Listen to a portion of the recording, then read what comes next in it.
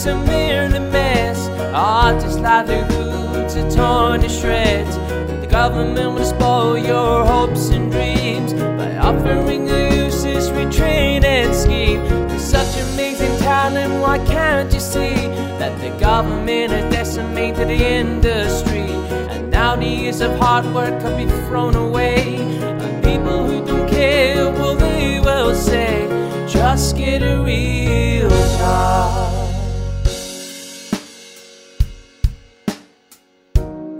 Hello and welcome to another episode of Just Get a Real Job, the podcast where we speak to emerging creatives and creatives alike from across the creative industries.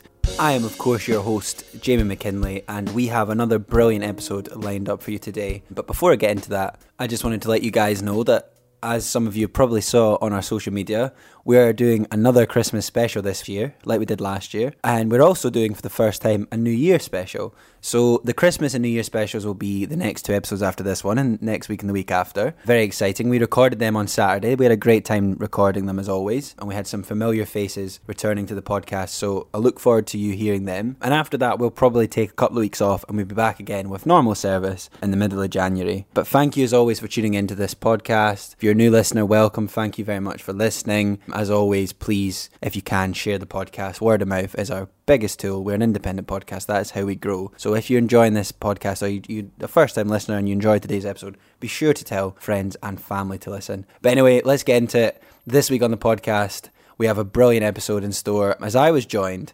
by Zara Janjua, and Zara is incredible. So Zara is a comedian, she's a presenter, she's a journalist, she's a writer, she's an actor, she's a filmmaker, she's so many amazing things. And that's why this week's episode is called Master of the Multi-Hyphen, because in my opinion, Zara is a master of that. But we spoke about lots of amazing things. We spoke about Zara working as a journalist at COP26 recently. We spoke about her time presenting STV News years ago. We spoke about how she was a producer on This Morning. We spoke about her comedy shorts to the BBC. We spoke about what she's been up to recently. Lots and lots of amazing chat, all about her being a multi-hyphen and a creative person. And I very much hope you enjoy this one as much as I enjoyed recording it.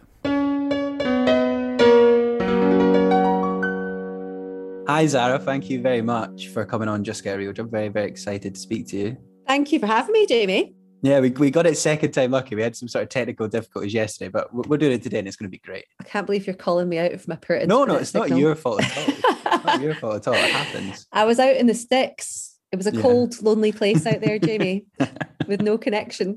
In I know. A place called Blagden. Yeah. Well, I was going to, usually introduce the guests, what they do and stuff, but you're an incredible person to introduce because you do a lot of things. Like, you're very multi-hyphen. So you're like a journalist, you've done your act, you present, you're a broadcaster, you're a writer, you're a comedian. I'm probably missing things out here, by the way. You've done podcast, radio, so many amazing creative things in your career. So firstly, if you maybe just want to talk about being like a multi-hyphen before we get into it, because it's fascinating to me. Yeah, sure. I mean, I didn't actually know what to call myself for such a long time, apart from like real pain in the ass or someone that just didn't know how to choose a job, really. I guess it came about from just taking opportunities and just accepting work and challenges whenever they came up, and it sort of started opening up new career streams and income streams, and before I knew it, it was just getting a wee bit out of control. But it's been great because having the ability to do so many different things, especially over the pandemic, because I went full-time self-employed about 3 months before the pandemic happened and spent about 6 or 7 weeks of that working on my first philanthropic filming project out in Nepal, because I was like, I started off in human rights journalism and I always thought I was going to like do something really meaningful, and now I'm doing a lot of stand-up comedy. And so I felt like I had to go back to my roots a little bit and start doing projects, offering my skill set to organizations and issues that could really benefit from it. So I did that for 6-7 weeks and then came back to all my work being canned, but, which was obviously a bit squeaky bum, but I think when you have multiple income streams or the ability to adapt, and there's always something happening at some point or at some place within my career. So being a multi-hyphen, when I heard that term, It was the term that was introduced a few years ago by a journalist called Emma Gannon. And she has written a number of books. She's got a great podcast. Not that I'm trying to divert people away from your podcast. No. Competition. There's loads of great. I plug podcasts all the time. It's fine. There's lots of great ones. But yeah, she coined this term multi-hyphen, and I, for the first time when I heard it, I was like, oh, that's finally how I can describe what I do. Because when people would ask me what I did, I thought, be there for half an hour being like, sometimes I do this and other times I do that, and this is my background. And you end up giving people your life story, but it has absolutely made my elevator pitch so much easier now that I can just say multi-hyphen. Yeah. But I mean, I think a lot of creative people are the same, and it can be a difficult when people say, what's your role? What do you do? How do you identify? And sometimes you feel weird identifying as one thing, but then you're also comfortable doing it the other. But I think it's great that you can just say that, and like then you can maybe explain it if they want to ask more. But I mean, there's so much stuff that you do, so it's pretty incredible that you managed to do it all as well. Well, thanks. I mean, I also feel like it depends on your audience, though. Like, I totally decide to choose and adapt and change and pick bits out depending on who I'm speaking to and what I need to happen in that conversation, or if I'm pitching for work. Because quite often, one of the roles I have is I sit on the board for NatWest. I'm on the Equality Council for NatWest, an advisory council, which was a role I took earlier this year. So I've got that on one hand, which is sitting in very kind of serious meetings with directors and discussing strategies for within NatWest, which is just, I mean, it's been a brilliant opportunity for me because my background was business. I studied business as an undergrad and never thought I was going to use it. So I was like, this is fantastic. Always comes back to help. Full circle. So on one hand, I'm doing that. And then other times I'm making up silly characters and doing stand-up comedy or pretending I'm a 15-year-old makeup, influencer on YouTube called Kali Kardashian. So, I just... I have to pick and choose. I have to be selective in how I present myself. Yeah, no, it's really interesting. Well, there's plenty for us to unpack as we go on in the interview. And I'm going to be a bit cheeky as well, because usually we start the podcast by asking about people's earliest creative memories. But before I do that, I'm going to quickly ask, because I know you've just been at COP26, which is really interesting. I've not really spoke to anyone that's been there. And I know you were with the New York Times at the climate hub there. So how was COP, and like what was sort of happening with that? Oh my gosh, it was really full on. So from a personal perspective, most of us have not worked at events like this and this full on since before the pandemic. So to be there every day for sort of 15 hours, for 10 days, it was really packed. It was really challenging. I was picking up interviews, post panel discussions and post sessions with some of the key players at the conference. Some pretty big names in there. Yeah, we had Al Gore, John Kerry, Stella McCartney. There were some really great opportunities to speak to people. Vanessa Nakati. So even everyone from world leaders to activists to fashion icons. I mean, it was such an interesting mix of people. But every day things were changing, depending on what the top lines were coming out the conference. And I think it raised a lot of issues. What's the point? Most people are wondering, what's the point? Is this going to make any difference? Is this going to have any impact whatsoever? But there was also, when you listen to the panels, and part of the job I love about being a journalist is that, you really do have to listen to these discussions. If you're going to interview Al Gore when he comes off stage, you need to know what he said on stage, right? So you were really listening to them.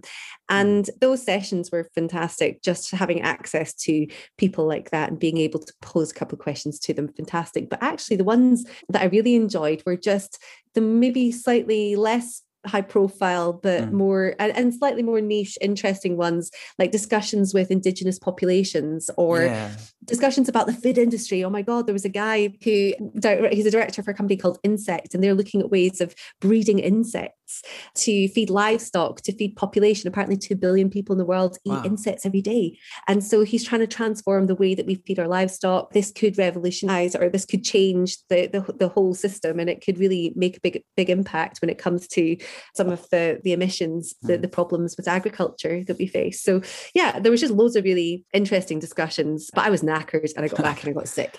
Oh man, yeah. I was so sick for a week, Jamie.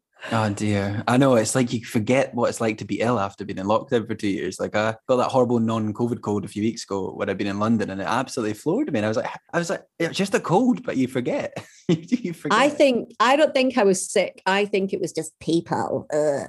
Like having to be around people all day. It was disgusting. Drained you, I forgot. No, that sounds really interesting about the COP stuff. I just wanted to ask because, it was an unusual event and quite a big thing for Scotland in Oh the my UK. God, huge, I yeah. mean, yeah, it was a big deal to have it here. So it's interesting, it's cool that you got to sort of be there and see it all firsthand. Yeah, do you know what it was? And also for the New York Times, which is Yeah. I still find it a bit barmy, really, that there were none of the Scottish media decided to take that space. It was we were based in SWG3, just across the road from the conference, but there was no huge presence from any of the Scottish media at the conference. I mean, they all had reporters there, they were all covering it, but New York Times really took ownership of COP26. They sort of established themselves as thought leaders in the whole thing as well. And, they secured, I mean, honestly, there was one day that I was there, and I just need to tell you this anecdote because it's hilarious.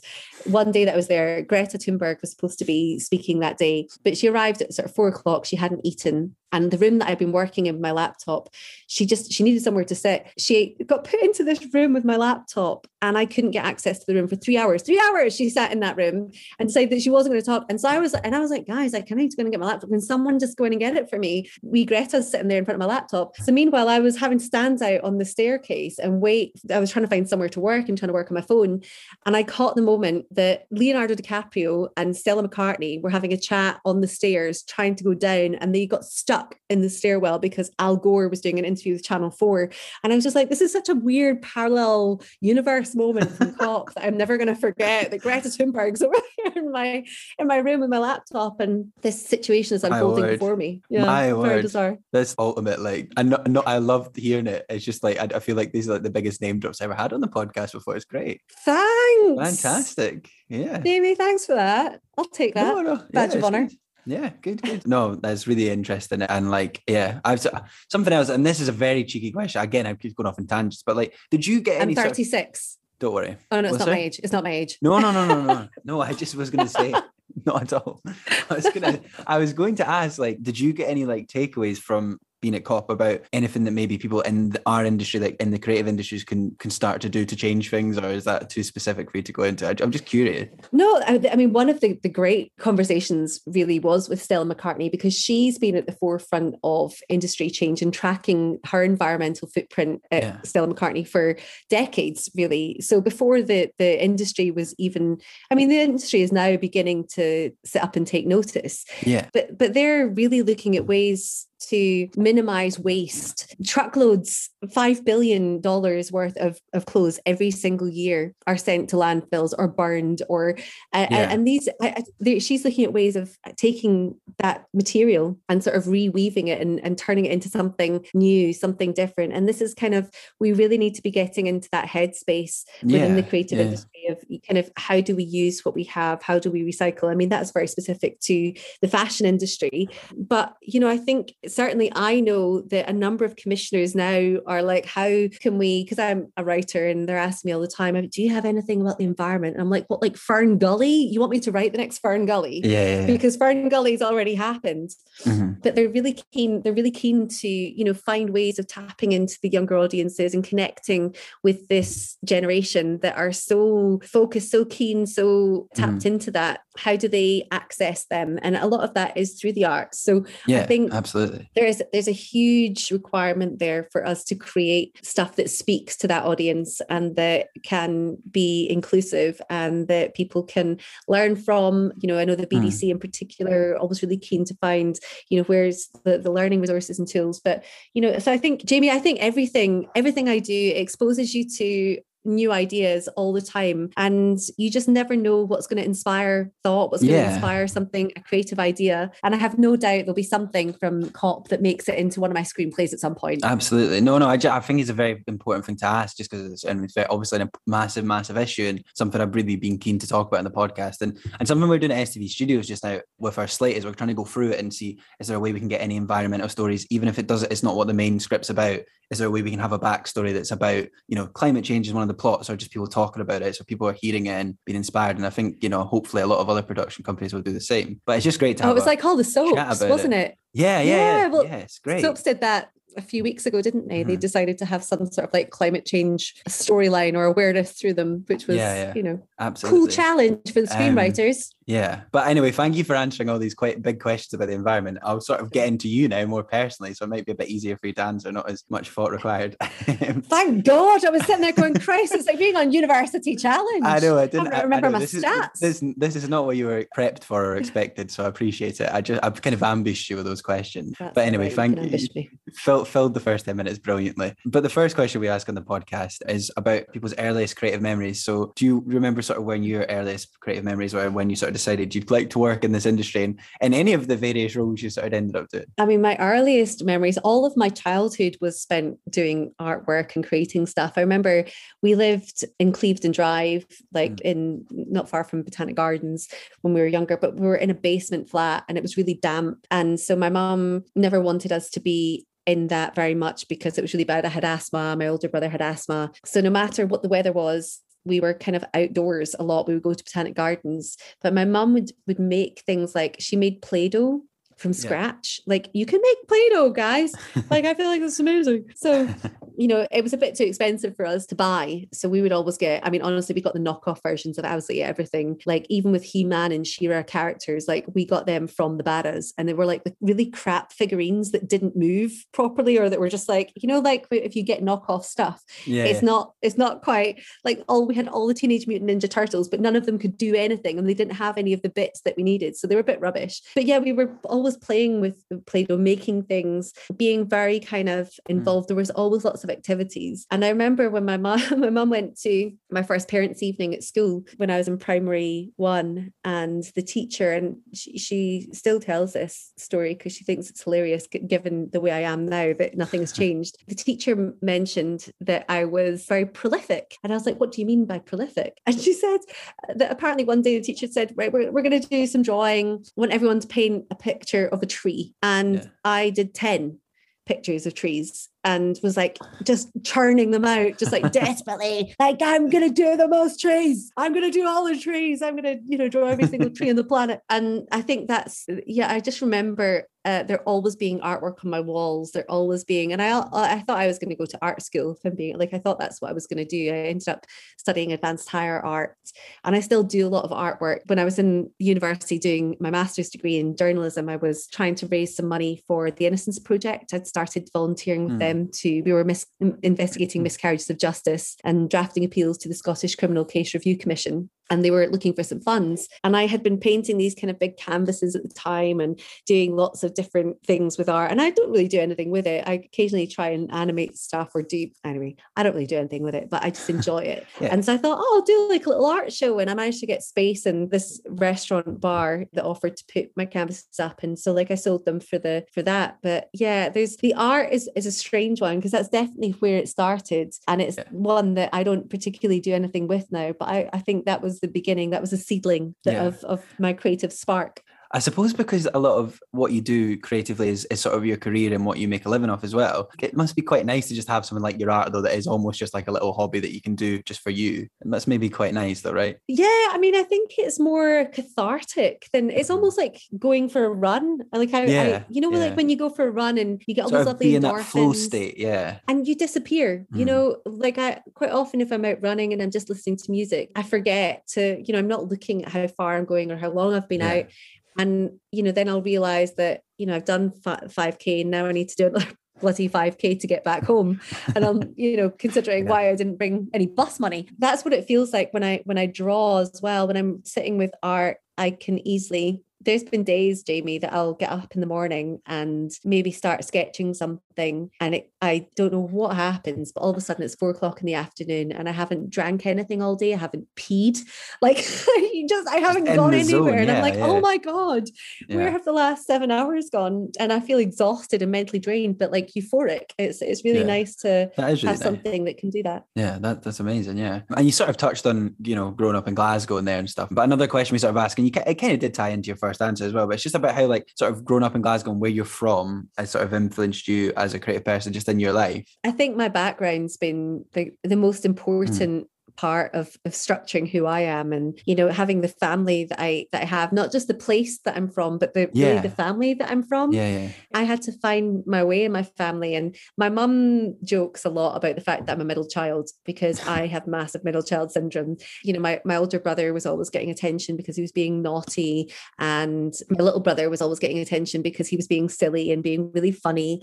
And so I was constantly like, no one's listening to me, no one's ever listening to me. And I felt like I had to do things to really impress them all the time. I just had to do things that they would make them pay attention to me.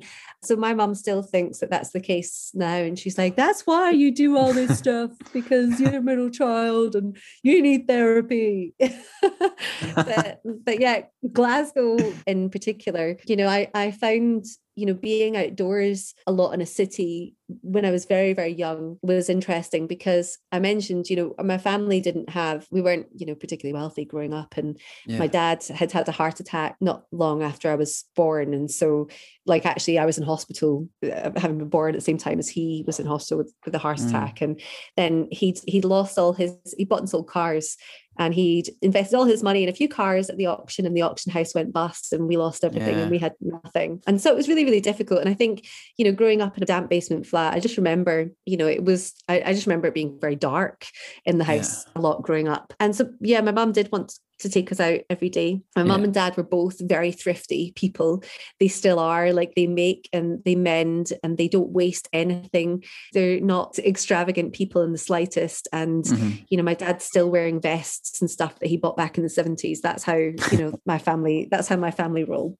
And there was part of that sort of seeing how, especially the cooking, and that's something I really love doing. And that really came from my childhood, from a really young age, watching my mum preparing everything from scratch, and she still does prepare meals every single night from scratch.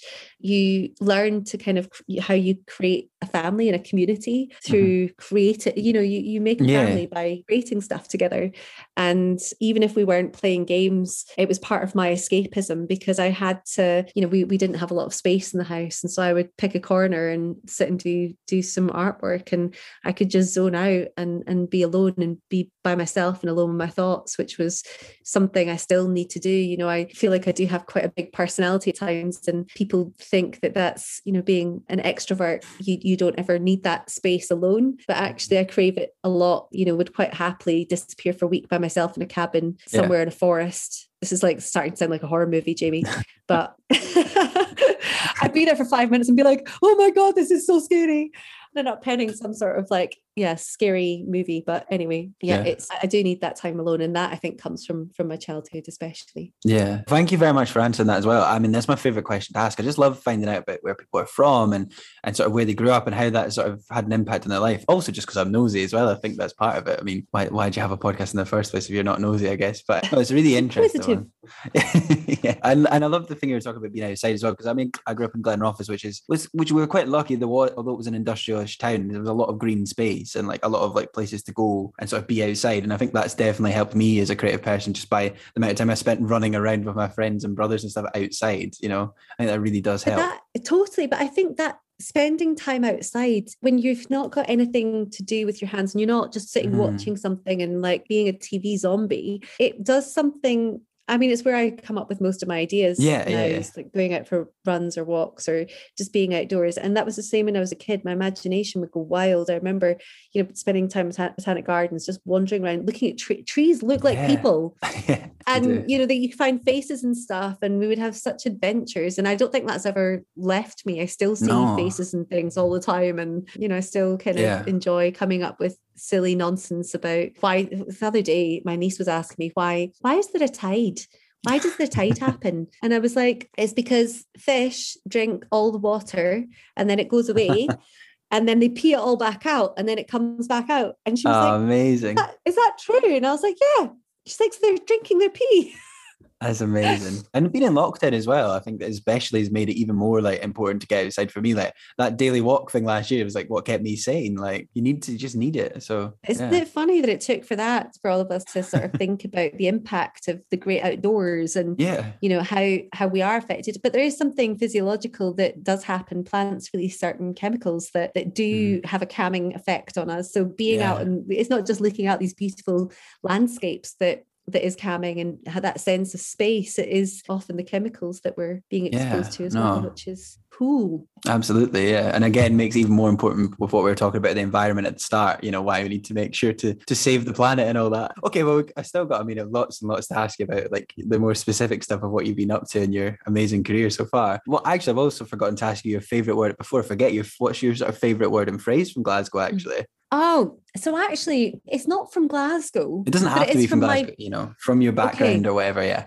So my family are Muslim and my dad's from Pakistan. And I really love that when people talk, they say inshallah after everything. Yeah. Like after everything. And so to give you some context, Pakistanis are not known for their timekeeping. Okay.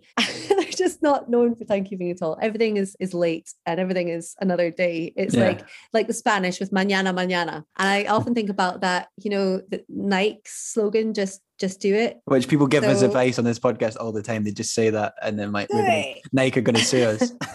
Well, tell you what, the Pakistanis would say, just do it tomorrow, inshallah. Because I love it. They just, that's the way that but it's after everything. It's like, oh, good luck starting your job. Oh, inshallah. Yeah. Or, oh, this is great that, you're going to be you're going on holiday, inshallah. And it's like, it means kind of God willing. Yeah. And, I'm not very religious at all, but my family are. And so I never say it, and so it's weird that it's one of my favorite words, but I love observing it in everyone. Yeah, no, that's a great answer. It's such a lovely connection with people where, there's like a little nod that goes with it. And I feel like you just have to say it after everything. Would you like a cup of tea? Inshallah. It's good. Bizarre. It's interesting as well. I suppose what I'm interested next is sort of like, what were your sort of next steps? So you were saying you're doing a master's in journalism and you studied business and stuff as well. So after that, like what sort of happened and like where did you end up first on your incredible multi-hyphened career? It's so hard to answer that because actually I did business as an undergraduate degree, started being offered jobs in marketing and just doing things that I've been sacked 20 times, Jamie, just to be completely transparent. Yeah. I was a really shit employee. I've always been a really shit employee. Can't wait to ask you the jobs question later then. This is exciting. I mean, anyway, yeah, there's been so many reasons for it. Sometimes it was me, sometimes it was them. But I was sacked from a graduate job and I really hated the women I was working for. We weren't getting on, really bad vibes. And so I decided to go to Bermuda to work in a rum bar. And I did that. I worked in this rum bar for a year. My dad was devastated. He was like, but Tamiz, what? How can you study for 4 years to go and work in bloody Bermuda in a rum bar? He didn't get it. He didn't understand it. He still gets really upset about it to this day whenever it comes up. I had a great time. Yeah, I went on a voyage of self-discovery, Jamie. Yeah. I honestly had a blast. I got a motorbike. I was amazing. Islands. I was having a great time.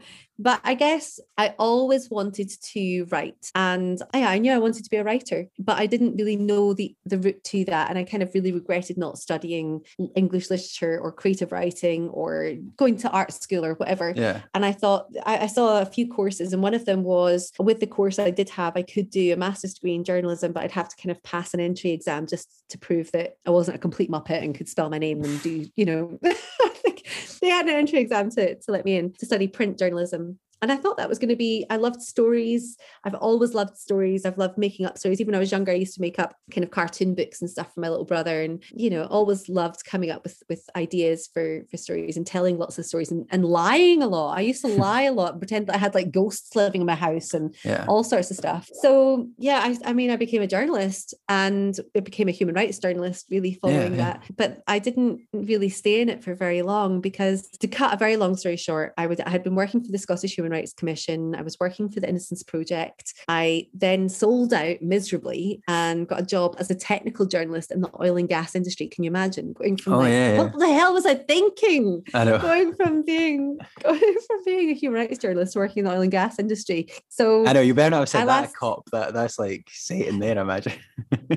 I lasted 3 months and I was sacked. But by that point, I had moved up to Aberdeen and I had a boyfriend at the time. I moved him up to Aberdeen and we were in this flat we'd signed up to for a while. And I remember just being so distraught and like, what the hell am I doing? And now I have no idea how I'm going to earn money. I thought I was going to have to sign on for the first time in my life. And I was like, this just sucks. It was really a really depressing, dark stage of life. Yeah. And I saw that STV were looking for community editors. So people just to work on their local channel in Aberdeen or their local website.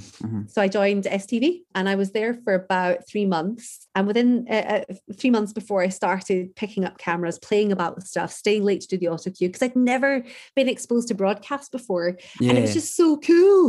Like, it was just awesome. I was like, oh my God, this is amazing. People are running about all the time, shouting headlines, breaking news. It was just a really exciting world to bear witness to. And they always needed someone to stay and do the autocue. Yeah.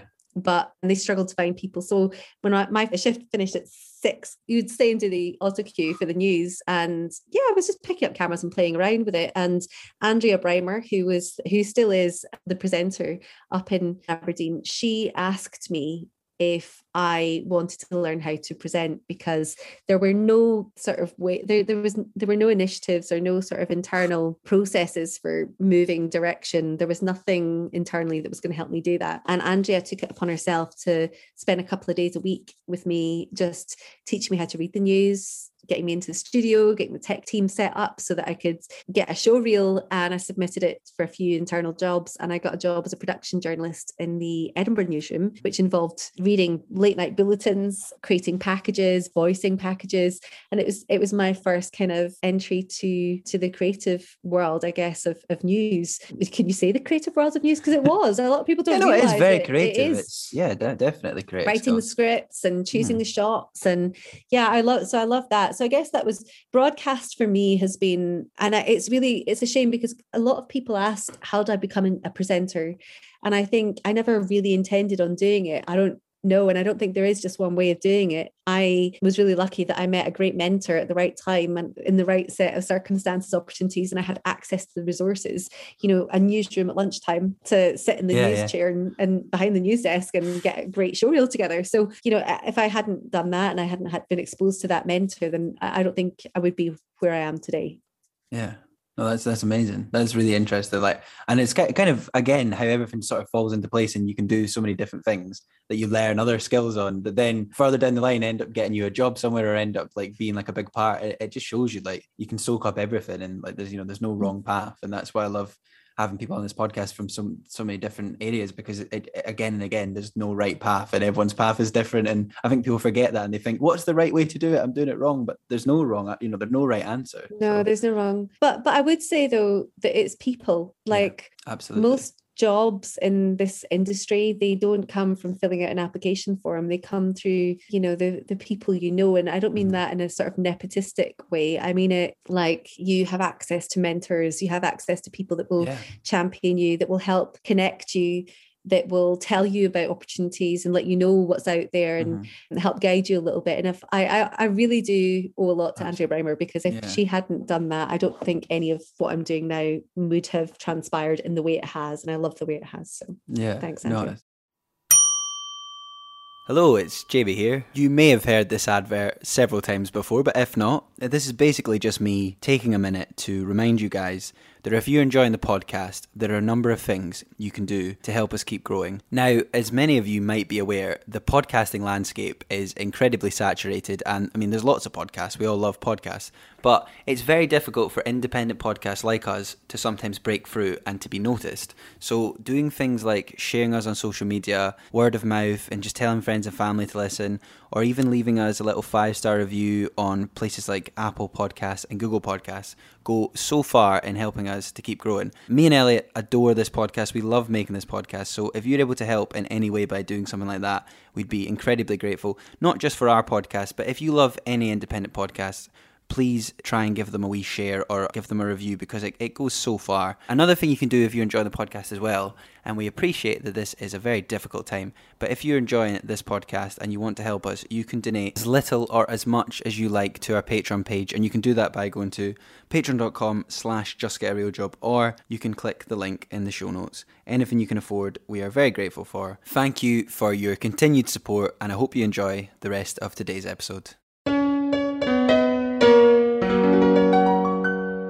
So to sort of go, and I know this is difficult because it was the same when obviously Rachel Fullen, who I know you know as well, when we had her on the podcast, it was very similar in the sense that, I love Rachel. Yeah, she was a great guest, but like, you know, her career path is very like zigzaggy, and it can be hard on a podcast like this to get a sort of accurate timeline because there's a lot to talk about. But I suppose like my question is, after you're working at STV and stuff, what was the sort of next step there, and where did you sort of end up from after doing that? So to break it down, I want to just give one kind of wrap up learning before I move on, because I think that it's really important actually for people to be aware of that. If you start working in a local newsroom, like a lot of people might turn their nose up at working in local television or local news or small teams or whatever, but what that experience did for me, you know, I started there as a production journalist working in news, and then a year later I was asked to go and join the local channel STV Edinburgh, and I was one of the core presenters for the Fountain Bridge show, which then led to me presenting cookery programs, wildlife shows, doing live OBs, Edinburgh Festival. It was so amazing, the opportunities that I had there. But because the teams were so small, Jamie, I had to, you know, they would say, we need someone to become a video journalist, or we need someone that can pick up camera. And I was like, oh my God, send me away and learn. Like, I'm happy to learn how to become a video journalist. I'm happy to work behind the camera. I want to learn how to edit. I want to learn how to, this is a prolific thing again. See, it's a prolific thing. I want to, you know, I'm more than happy to produce this program or assistant produce this program. Or I didn't always want to be in front of the camera. I kind of liked getting to see the show from all angles. Yeah. So by the time I left, I was a presenter for Jennifer Rioch. When she wasn't in, I would often step in and present. And I had been presenting every Friday with Grant Stott. And so there was, you know, I had that great opportunity on screen, but I was also learning how to produce. I was a producer by the time I left for programs. I was a reporter. I was a video journalist. I was an editor. And having those different jobs meant every week I was probably doing all 5 of them on different days. Some days I was doing 2. Some days I'd be out, you know, producing a package, and then I'd be presenting the show that night. It changed. So don't turn your nose up at being in small teams when you're just starting out, or local news, because what happened there was I had all the skills I needed, so that when I was finally made redundant, and I was like, see ya, like that is totally fine. I've got everything I need to move on. And I took a job producing This Morning on ITV. So I moved straight down to London. Like I finished the job with STV on the Friday, and I was starting with them on Monday. And I was like, okay, you know, it's on to bigger and better as far as I'm concerned. As in, like, you know, it's life. I think too often when, you know, we're disappointed or we're made redundant, we think, you know, you want to sit and dissect everything that's gone wrong, and it's such a waste of energy and time and just bad vibes. So just move on and go and do something else. And that was really cool, working with bigger resources. But before I had left, actually, and this was this was a trigger for me becoming a screenwriter, was at the time Andy Chambers, who was my boss at STV, one of my bosses at STV, he knew that I was doing a bit of stand-up, because when I was doing the show, I used to work for the Late Show, and I did some stand-up comedy, and it started going really well. And they filmed my first ever stand-up set for the show, and it was at the Fringe, and it went really well. And so by that point, by the time I left STV, I was a stand-up comedian as well as a reporter, presenter, producer, editor, video journalist. Everything. All the multi-hyphens. Yeah, and an event host. So he had seen a job with the Comedy Unit production company in Glasgow. They make Still Game tunes. Yeah. And he said, I think you should apply for this job. It's for an assistant producer role, but I think you should apply. And it was part of the application process was to come up with an idea for a new Scottish sitcom. And I went along, totally fluffed the interview, but had an idea for a sitcom, and I pitched them the sitcom. And so when they phoned me to say, we're not going to offer you the job, they also said, but we did kind of like your idea. And by that point I was like, I'm going to London. See you later. You know, I'd never written anything before, but just having that nod to an idea was enough to spark something in me that was like, okay, I want to make this happen. And I thought, you've wanted to write and you've gone all around the houses now, so maybe the goal here should be to write something. But classically in this industry, especially with writers, it takes so long to write stuff. And I thought, I need something a goal. I need like a goal. And I was looking on the BBC Writers' Room and I saw that the BBC Comedy Writers' Room was open for submissions. Yeah. And I think I had about 10 days until the deadline. And I thought, oh, to hell with it. I'm going to give this a bash and just because then I've got something, I've got something to show for this idea. And so I knew how it was going to open and I wrote the first page. And then I just kind of went on a journey with the characters through the next 29 pages and had a script. I had looked at a couple of screenplays and been like, oh, okay, this is kind of what it looks like. Yeah, to hell with it. Fuck it. I'll chuck it in and see what happens. But Jamie, I honestly could not believe that I got into the BBC Comedy Writers' Room because that was, I mean, great, obviously great. But it was just such a, like, I kept pinching myself and I still have moments where I need to like slap myself and go like, did that actually happen? That's crazy. Did that really happen?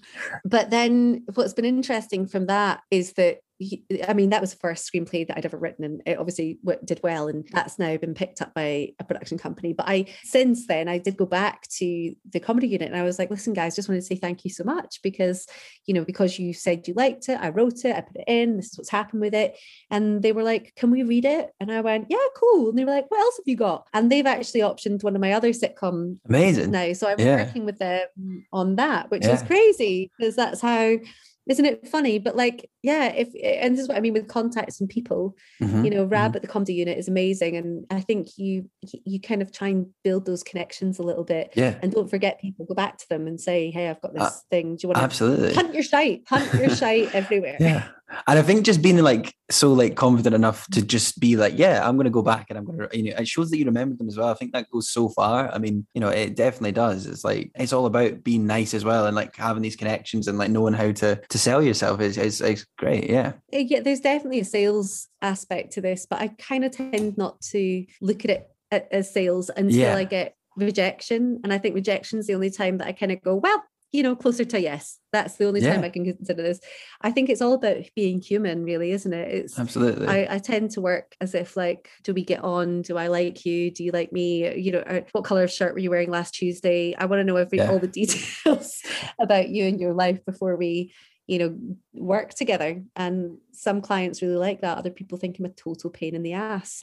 And I suppose not you can't please everyone either, and that's that's the thing. But I suppose the thing with this you were saying about your comedy script as well, like sometimes it's just, I mean, when we working in development and TV and stuff, often it's just that you see a voice, you see something in it that makes it stand out. And like and as you say as well, like sometimes you can write something that maybe isn't for everyone, but like even if they liked a little bit of it or something in it, they might go, well, can I read something else? And then that, so it's always just good to have. It's so funny you say that. Yeah, because so someone sent that script to the BBC, the one that I wrote, and they saw this one bit and they were like, do you want to redo short stuff? Do you want to take this one bit and try and write a short stuff about it? And so I was like, yeah, okay. And that's how I got into doing short stuffs in the BBC, because they took this one bit of it and we're like, and that was Pack Life, which was the one that's now, I think it's got like 6 million. She's very funny. I saw it at the time and I rewatched it on Monday and prep for this, and it is very funny little sketch. Thanks very much. Yeah, well, it was great to have the team working on that I did, because they all brought something very different and very unique to it. So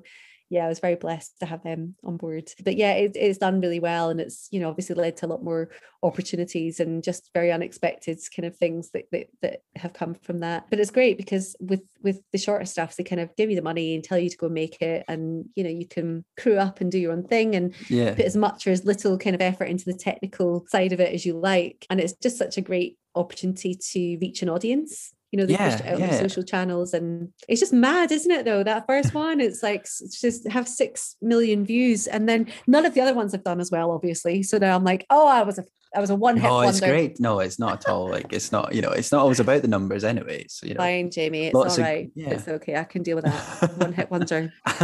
Take it. I mean, it's better than being nothing, isn't it? Like, one's better than nothing as well. So you've got to do stuff to keep yourself happy. And I think there's definitely a learning the business side to this as well, and learning about audiences. And that's actually kind of what was good about the BBC Writers' Room, is that a lot of what they're doing is kind of introducing you to the industry. It's not just how to write a script. It's how do you pitch it? How do you tailor it? how do you go about, like, what is the business? Who do you need to speak to, and how does it work? Yeah, and that's actually half the battle. Well, I say half the battle, that makes it sound like a negative thing, but half of the job of a script editor is often working with new writers to sort of, it's not that they already have the talent, they're a great writer, it's just you're helping them harness that in a way that appeals to the business, appeals to the market. Like, how do they work to get something to TV? Because it's very difficult to get something to TV or to get something to film. Like, there's a huge journey, and you don't actually realize how long it takes as well. It's mental. So, you can have stuff in development for 10 years, like the Queen's Gambit and stuff, but there's lots of great stuff to learn in that, I guess, as well. I mean, that gives me the fear. 10 bloody years. I don't think that happens very often, but I mean, but you're an example though of how, like, something doesn't maybe feel like it's going to work out, like the comedy unit thing being a rejection, and then it ends up in the future working out brilliantly. So you think that somebody's, just because somebody's rejected you, it's a great lesson that, you can still make a good impression and not get a job or not get something, and then it comes back for you like a year down the line or whatever. So yeah, because I think we can be really hard on ourselves when we get a no. And the fact is, because I remember, did you watch the Friends reunion? The bit where Ross is and you find out that Ross auditioned for something else with the producers years before, and he didn't get it. And so when they wrote this and when they had this, they totally had him in mind. And it's that sort of stuff that should give you the hope, or like have a little bit of faith, also to deal with rejection in a way that is healthy, where you sort of can dust it off. It's not a big deal. I still get a lot of rejection in my life and with my career. And, just a couple of weeks ago, I had an absolute stinker of one where it was a really good opportunity. And I've been working with a team on The Creative, and they'd suggested me as a presenter for something that was really quite big. And when it went to the producer at the channel, they just said, no, we don't want her to do it. We don't want her. We don't think she's the right fit.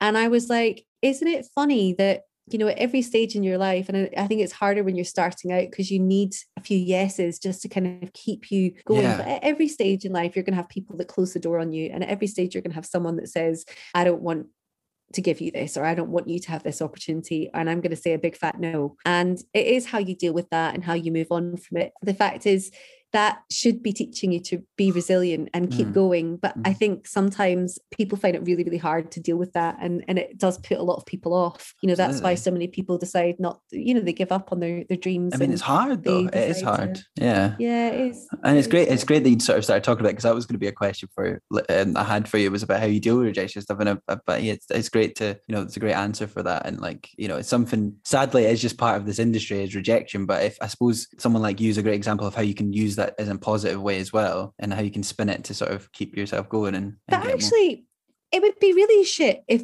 people just said yes to me all the time. Do you know how much of an asshole I would be if people just said yes all the time? Yeah, that's true. You need to learn from. You also learn from failure. Have no's. Yeah, you have to have no's. Exactly. And it's. I don't mind getting no's. I still get enough yeses. There's great opportunities that come in every day, and I think that it humbles you as well when you get someone who says no, or when someone does kind of tell you the door is closing. It does give you a moment to reflect and sort of think, well, for me, what it does is go, I'll show you. Yeah. One day you're going to be begging me. One day you're going to be begging me to present something for you. Guaranteed. And absolutely. That's what it does to me, because I have a little bit of fuck you about me. And I hope I never lose that. And I think you need a little bit of fuck you about you in this industry. Drives where you you can still say, namaste, no worries, thanks very much for your time, but I'm going to fucking show you. Yeah. I think that's what's kept me going, is having a little bit of that. Absolutely. And I think also I have that as well. And I think something's coming from maybe just a working class background where growing up, you didn't see people working in TV or didn't see people doing podcasts or whatever. And you're sort of being told that you can't get a job in that. And that's the whole point of this podcast. This is a sort of a massive, the name of this podcast, I guess, is a big fuck you to that sort of attitude. Like, why are you bothering to do that? So Matt, whenever you are successful and it drives you on so much, just like, no, I'm going to prove you all wrong. You can do it. And I will do it. Do you know what I mean? And I think that attitude carries you so far. Yeah, I do quite like getting a no sometimes. It's the same in dating, to be honest. I don't want everyone to say yes. I need to get, and I'll make you come crawling one day. Keeps the ego in check, maybe, as well. Totally.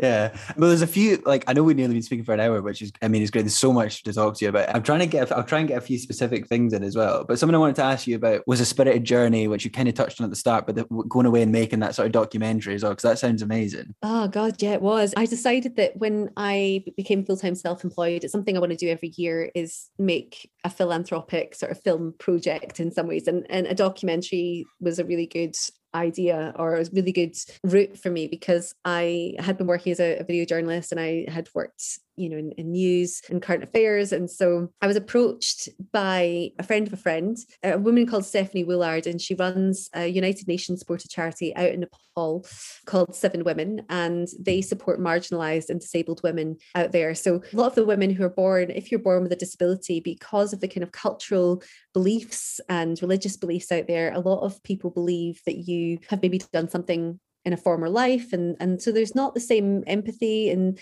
there's certainly not the same financial packages and care system that exists there. So a lot of these women were ending up out on the streets, living alone, in abusive relationships. There were some really horrible situations, and she met 7 women living in a tin shed about 10 years ago, and she had about $200 to spare, and she was like, I'm going to upskill them and teach them, you know, how to make crafts that will sell. And from that, the business has grown, or the organization's grown, the charity's grown, and she's now doing so much that the organization have supported over 5,000 women in Nepal, and it's helping them become business women. It's finding money to send them to universities, to have them educated, young girls, saving young girls from the village so they're not being married off young, so that instead they have the opportunity to study, to go and work abroad, to earn better money, to support their families. So I went out there for 2 weeks, and I was working with this incredible group of people, a lot of other philanthropists. One of them was Jennifer Jones, and she is the first ever female president of a number of great organizations, but mostly Rotary International, which are huge globally. So I had the pleasure of meeting her and working with them. They had just launched the Sustainable Tourism Tour, and it was essentially going along, documenting that, meeting the women. And oh my God, it is definitely an experience that changed my life in so many ways, because I had access to the women out there, to meet them, to hear their stories, but it was just me and my camera for, 2 weeks. And I really wished I had a soundy. I really wished I had someone to help a little bit, because every night coming home with that much footage, trying to work out where's the kind of story arc, where's the threads, where's this going, what am I making of, from this. So to come back with 10 days worth of footage was quite a lot to then crack into, but it's done really well. It was shortlisted recently for the Pinewood Studios Liftoff Filmmaker Sessions, and it's actually just won a technical award at the first ever Global Tourism Film Festival, which is really cool. Yeah, because it's just good. It just helps to raise awareness for the work that they're doing. And Nepal was really badly affected during lockdown and during the pandemic. People living out there really did struggle, and a lot of the women who had been benefiting from the organisation, who'd started businesses, they found that their businesses were suffering because there was no tourism anymore. So to have stuff like that happen with a documentary is really cool, just because, the whole point in it was to help them. And all the little bits, all the success it has just goes a little bit further towards raising their profile. Yeah, no, it sounds incredible. And I mean, again, also just going out there yourself and filming it on your own for 10 days and making a documentary in itself is a pretty incredible achievement, I think. So congratulations doing that. Thanks, Jamie. Yeah, well, I'm hoping to do one a year, but this year I haven't managed to do one because of lockdown. But next year, in fact, in June, I am going to Tanzania to hopefully climb Kilimanjaro and do my second one while I'm filming and while I'm climbing. But I don't know if that's going to happen, because right now I am not fit enough, Jamie. Something else I quickly wanted to ask you as well is about how, obviously you do mentor and stuff as well. You sort of operate a 50-50 model between working your sort of creative stuff and also working with other people to mentor them in various ways, and championing young women and stuff particularly. That's all because of Andrea. Genuinely, I needed someone to see my potential and to give me a chance, and to have someone with experience in the industry and with connections to say, I'm going to give you some help, I'm going to help you out here. You need it. Everyone needs it.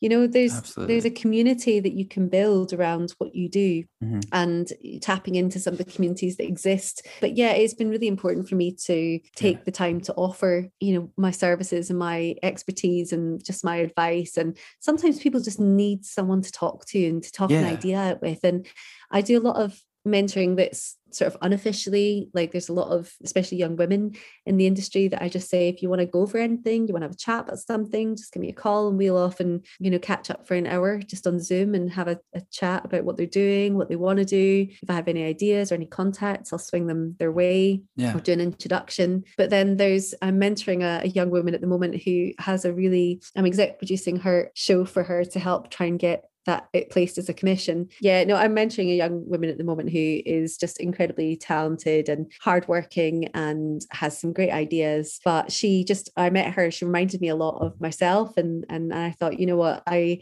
feel like I could really help her here. So that's more, we've kind of, we have an agreement together that's a bit more official than some of the mentoring that I do. But I'm always really open to having chats with people about their careers, and I actually really love doing it. Even when I was on my way to Bristol a couple of days ago, I sat next to a guy on the train, this young lad from Swansea, and we started having a chat, and it turns out he was also in the industry.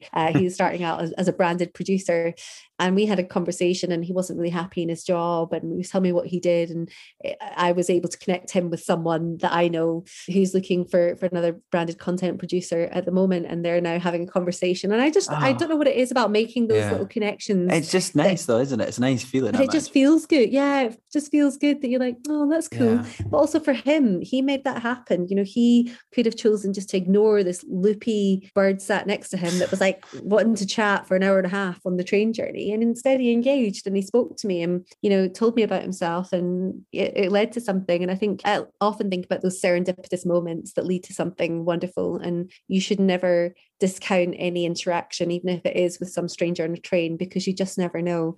I've met so many amazing people on trains and on public transport, and just in the most unlikely places, that turn out to have a connection, or they know someone, or they help you with something, or you help them, and you just can't discount the human connection. Yeah, absolutely. I think that's one of the main things that's come up. I think what's sort of one of the things that's come up time and time again in our conversation tonight is just that human connection, and just be like speaking to other people and interacting and positively and being, I just think being really nice and being really enthusiastic takes you so far in this industry, and it's what's gotten me where I am today. And I just always tell people that's my advice though, is just be enthusiastic and be nice, and I think it gets you so far. I know in this industry though, we're always talking about vibes and energy, but it's so true though, because people, I think we're all human, we all react to each other, and who doesn't want to work with someone that's got, you know, that's vibrant, that's engaging, that's enthusiastic. You know, of course you want to work with those people, and you want to be around those people, and even socially you want to be around those people. Like I'd go to the pub with you, Jamie. Oh, thank you very much. I'll go to the pub with you as well. I always say it's always nice than you know, doing the podcast as well, and just getting to meet new people, and it's the best thing about it. You know what I mean? I've made friends for doing it, and I think, but just, you know, speaking to other people, this is great, and I think it helps you in your career a lot as well. Yeah, but it's also just shows, I think, your initiative and ability to self-start, because that's something that if you can do that in this industry, then you're laughing, really. I think, you know, if I had any advice to anyone, it would be to turn your ideas into something tangible. Don't just sit on ideas all the time, because I did that for years and nothing happened. And the second I started just transforming ideas into something, like I have something to show for this idea that I can actually say to people, this is what I'm talking about. Do you want this? Or do you like this? Or I'll chuck it on my website. And, you know, once you've created something, you then have something to show for it. You've got something to sell. You've got something that's like a calling card, or that people can understand what it is you do. I just think that's been the best advice I ever had, and certainly a bit of advice that I would always pass on. Yeah, no, well, I think you'd answered like one of the questions I was going to ask you perfectly. Again, you've done that a few times. It's great. It's always like great when a guest like preempts like a question, like answers it perfectly. Just get a real job. Well, I guess a question I'm very, very excited to ask you, because you'd said you'd been sacked 20 times. The name of the podcast, obviously, Just Get a Real Job. But like, what's the worst part-time job you'd ever had to work, or the worst, quote, like real job you'd ever worked that you hated and sort of had to do to support yourself in your career? I really detested working in call centres. I was selling water cooler trials, and there was no flexibility in the script.